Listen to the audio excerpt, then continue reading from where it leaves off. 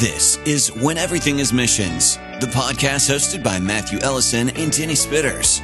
The burning passion, the apostolic fire within Paul was to be in the unmitigated presence of the Lord Jesus. And he understood that in order to go to his heavenly home, he had to take the gospel to the regions beyond. And that's the thing that drives me. That's why I'm a missionary. On today's episode, we pick up the conversation from the last episode, joined by co-founder and leader of the Live Dead movement, Dr. Dick Brogden. We'll answer the question, what does it look like to bring the gospel to all nations, in part 2 of today's interview. Greetings and welcome once again to the When Everything is Missions podcast. I am Matthew Ellison, and I am joined by my good friend and co-host Denny Spitters. We also co-authored a book by the title When Everything is Missions, and we've got some exciting news. We have a companion book coming out. It's called Conversations on When Everything is Missions, and over the next several months, we're going to be highlighting authors who contributed to that second book. Denny, great to be with you, brother. Yeah, good to be back and good to do part 2 here with Dick Brogden. Welcome, Dick. We're glad to have you and so glad to be able to highlight your chapter in the book. I believe it's almost the last chapter, if not the last chapter, because it's really prophetically driven. Thank you for offering that. Great to be with you guys. Thank you. Well, one of the things that we talked about in the first session was you talked very strongly about the value and the significance of God being the missionary God of the Bible. And our first book, When Everything is Missions, one of the things that we said in that book is that often the church doesn't do missions well because it doesn't think about missions well. And I would add to that one of our emphasis were that the church tends to often, and so do individual disciples, base their idea of missions off from their own preferences and their own desires and their own thinking, rather than the Bible's clear commissioning statements that Jesus gave and that Paul gave to us. And I want to start this section off again by quoting a quote by Ralph Winters that says, "The Bible is not the basis for missions. Missions is the basis of the Bible." That's a really strong statement, and I know that that's your heart. Why don't you use that metaphor and talk about it a bit?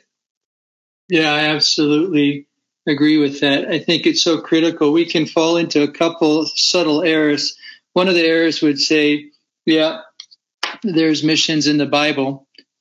A second error would say, yes, missions is a major theme in the Bible. Why are those errors? It does disservice to the heart of God, because missions is the theme of the Bible. It is a missionary book from the heart of a missionary God. And if we don't understand that, then we don't exegete the text well, and we become progressively inward and self-serving because we look to the text for indulgences or for comforts. And I'm not against anyone being comforted, but we miss the grand narrative, the meta-narrative, the diachronic story that across time there's been this consistent message that God will be glorified by every tribe, tongue, people, and nation, and everything in Scripture points to that. His people, Israel, were chosen to be a light to the Gentiles. They were given this opportunity. It wasn't just a mandate. It was a privilege to express the heart of God to all the earth, that all the earth might know and be blessed. It's all through the Old Testament. It's all through the New. And when we diverge from that, we naturally turn inward and we turn away from the great themes of God's glory amongst all peoples, and we're the lesser for it. So our passion and the purpose of your book and this podcast is just to bring our attention back to a missionary God who has a missionary scripture so that the church will be the missionary body of Christ. And all of these themes converge on the glory of God amongst all nations, tribes, tongues, people. We're just so driven by that in a wonderful and compelling way. that our heart is to see all people read the scriptures through that lens. Yeah, you mentioned the meta-narrative, and for folks that are not familiar with that terminology, it just means the master story. And Right. You're right, Dick, we get so caught up in the subplots, and the subplots are there. They're sub-themes, sub-stories, but they all complement the master story. And Right. I really love the orientation of how you bring that out. So, continuing on the same thing here, the Western Church is more and more detached from sent missionaries. Let me ask a blunt question that most Christians are puzzled by. Why are you a missionary? What for? Why would you leave the comforts of home, the conveniences of America, the closeness of family, and go there? I love the question. I leave home because I want to go home. I feel so keenly what Paul felt when he said, for me to live is Christ, to die is gain. And I don't know which one I will choose, but I know this: to be with Christ is far, far better. The burning passion, the apostolic fire within Paul was to be in the unmitigated presence of the Lord Jesus. It was all that thrilled his soul. I want to know Christ. He wanted to be with him. That drove him. And he understood that in order to go to his heavenly home, which is far, far better, he had to take the gospel to the regions beyond. And that's the thing that drives me. That's why I'm a missionary. This earth is not my home. I long with every fiber of my being to be in the unmitigated presence of Jesus. No night, no death, no sin, no curse. It's the far, far better. And I just don't get to go home, my heavenly home, till I leave my earthly one and preach the gospel to every nation as a witness in partnership with my brothers and sisters in Christ, so we can all go home. I put it this way. I'm a missionary kid. My parents tried to educate us. It didn't work. My mom about killed us. We about killed my mom. So we ended up going to boarding school when I was young, 7 years old. Now, I happen to love boarding school. I think that 90% missionary kids have a good experience at boarding school and 10% write the books because the literature is kind of negative. But I loved boarding school. It was great. There was sports. There was nature clubs. I loved it. I really did. All the same, I would be at school 3 months out of the year, and 1 month I would be back home. And when the end of term came, I would sit on the steps of that school, my eyes fixed on the corner of that little dirt road where my father's Peugeot 504 with its little bent up roof rack would any moment turn the corner. My little heart was beating. I liked school, but it wasn't home. I wanted to go home. I wanted to be with my mom and dad. That's why I'm a missionary. We are, if you will, standing on these stone steps of earth, longing for the far, far better, to be in heaven with God and his sweet presence forever. But we've been given an assignment to do. And he very bluntly tells us that we don't get to go home until the gospel is preached to every nation as a witness. And then the end will come. So I leave home because I want to go home. I love it. I love it. I love that too. I want to kind of piggyback on that question just a little bit more. So many people will listen to what you just said and go, well, that's great for you because you're a missionary, but I'm just a disciple, just a follower of Jesus, plain old 9-to-5 guy. How does this really apply to me? And I think you might have made it obvious, but I don't think it's obvious anymore. So make it obvious to me as a 9-to-5 guy that heard what you said and go like, well, that's great for you, but I'm never going to be a missionary.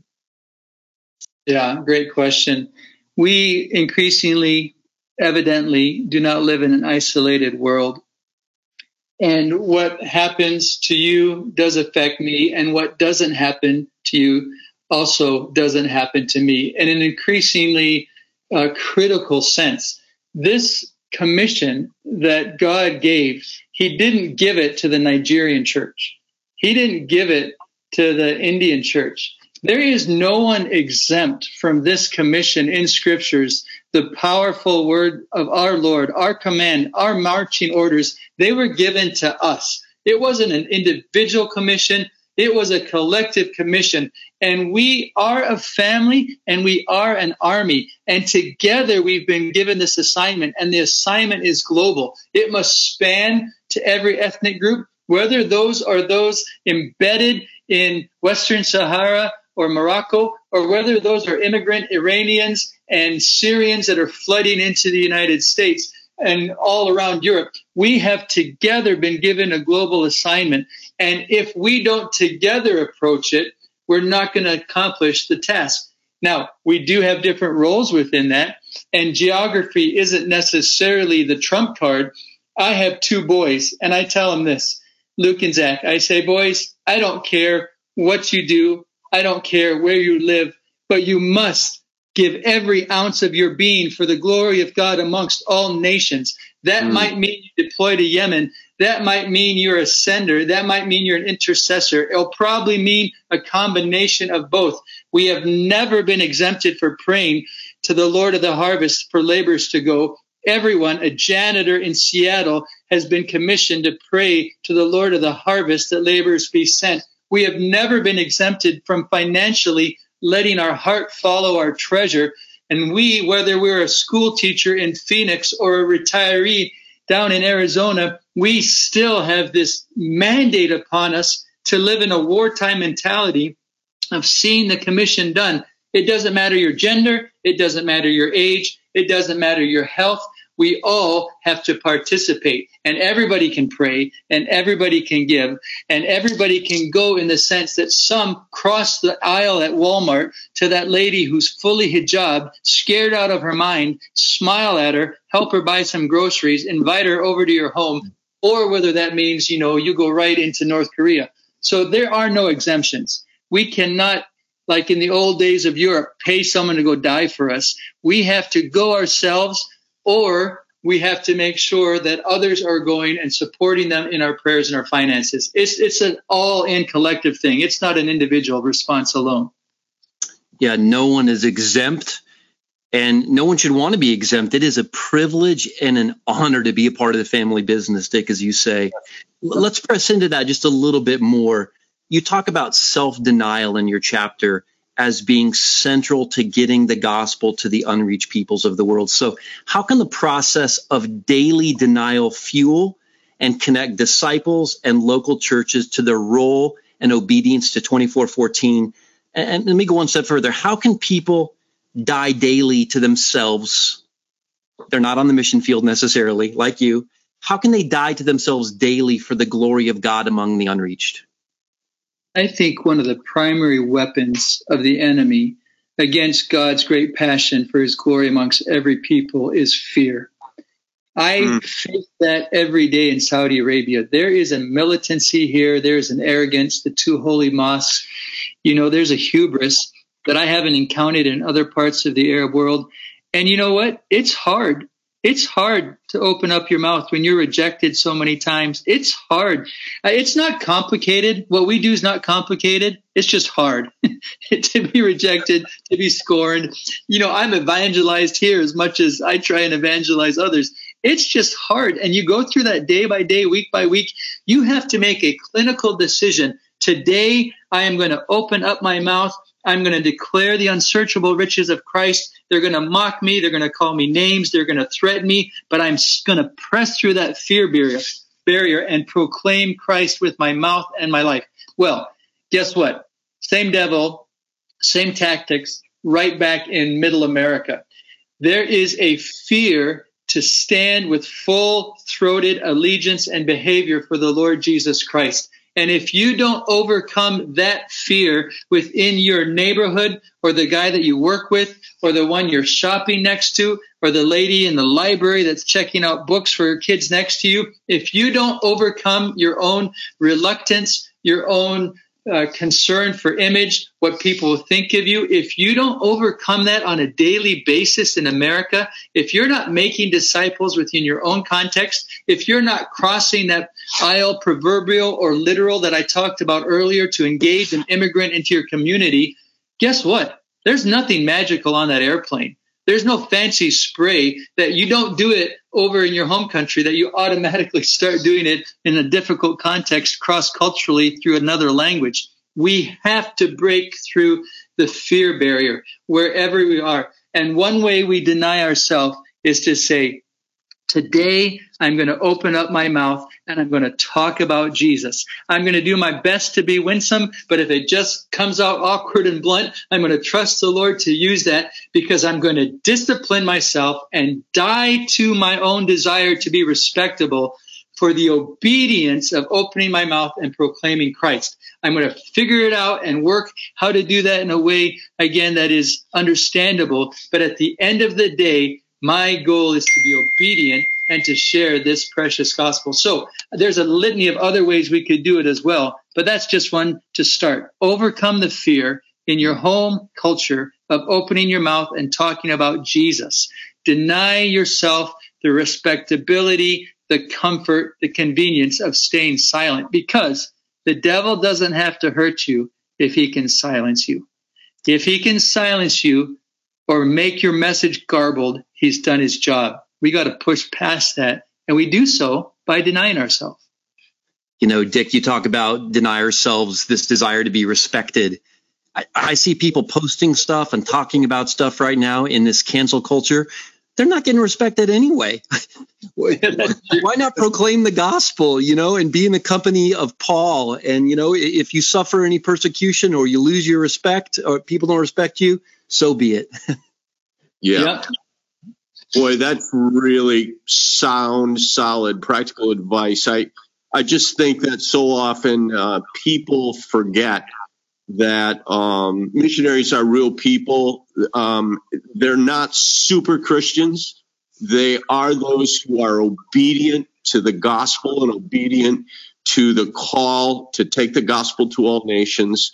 We never know who's listening on this podcast, but I'm sure that there are some that the Holy Spirit has spoken to and is speaking to about serving him cross-culturally. I want to talk about something you write in this chapter. You write that as you struggle with the thought of possible martyrdom or torture, you fear that you would squeal like a stuck pig, quote unquote. And another quote you have, you say, quote, I have concluded that the only way to die well under duress is if I die daily. So speak to some present and maybe even future cross-cultural workers and missionaries and even those of us as followers. What must we do to enter, to endure? What must we do to endure whatever the future brings? I think I mentioned it in my chapter, and I love the illustration of when we attempt to live the crucified life. If we try to crucify ourselves, we only make a mangled mess of it. Think of it physically. Who of us would really have the strength to drive a spike through our own feet? Maybe by some sheer surge of adrenaline we did that. Could we really seize a spike in our left hand while we're writhing in pain and nail that spike with our right hand? Probably impossible. Let's say by some miracle you did that. How do you crucify your right hand? Your feet are nailed to the cross. Your left hand's nailed. How do you crucify your right hand? You cannot crucify yourself physically. It's literally impossible. You just mangle the job. Well, the same truth is applicable spiritually. We can't crucify ourselves spiritually. We can't die daily under our own power or by our own design. And in the mystery of how the Lord accomplishes his beauty in us and calls us into that sharing in the death of his will, he hands the hammer to the one who is near. God gives the hammer to your wife or to your child or to your board or to your leader or to your colleague or your teammate. And he asks the one and empowers the one that you're in the daily interaction of life with to pound away at your flesh, to pound away at your rebellious instincts, to pound away at your selfishness.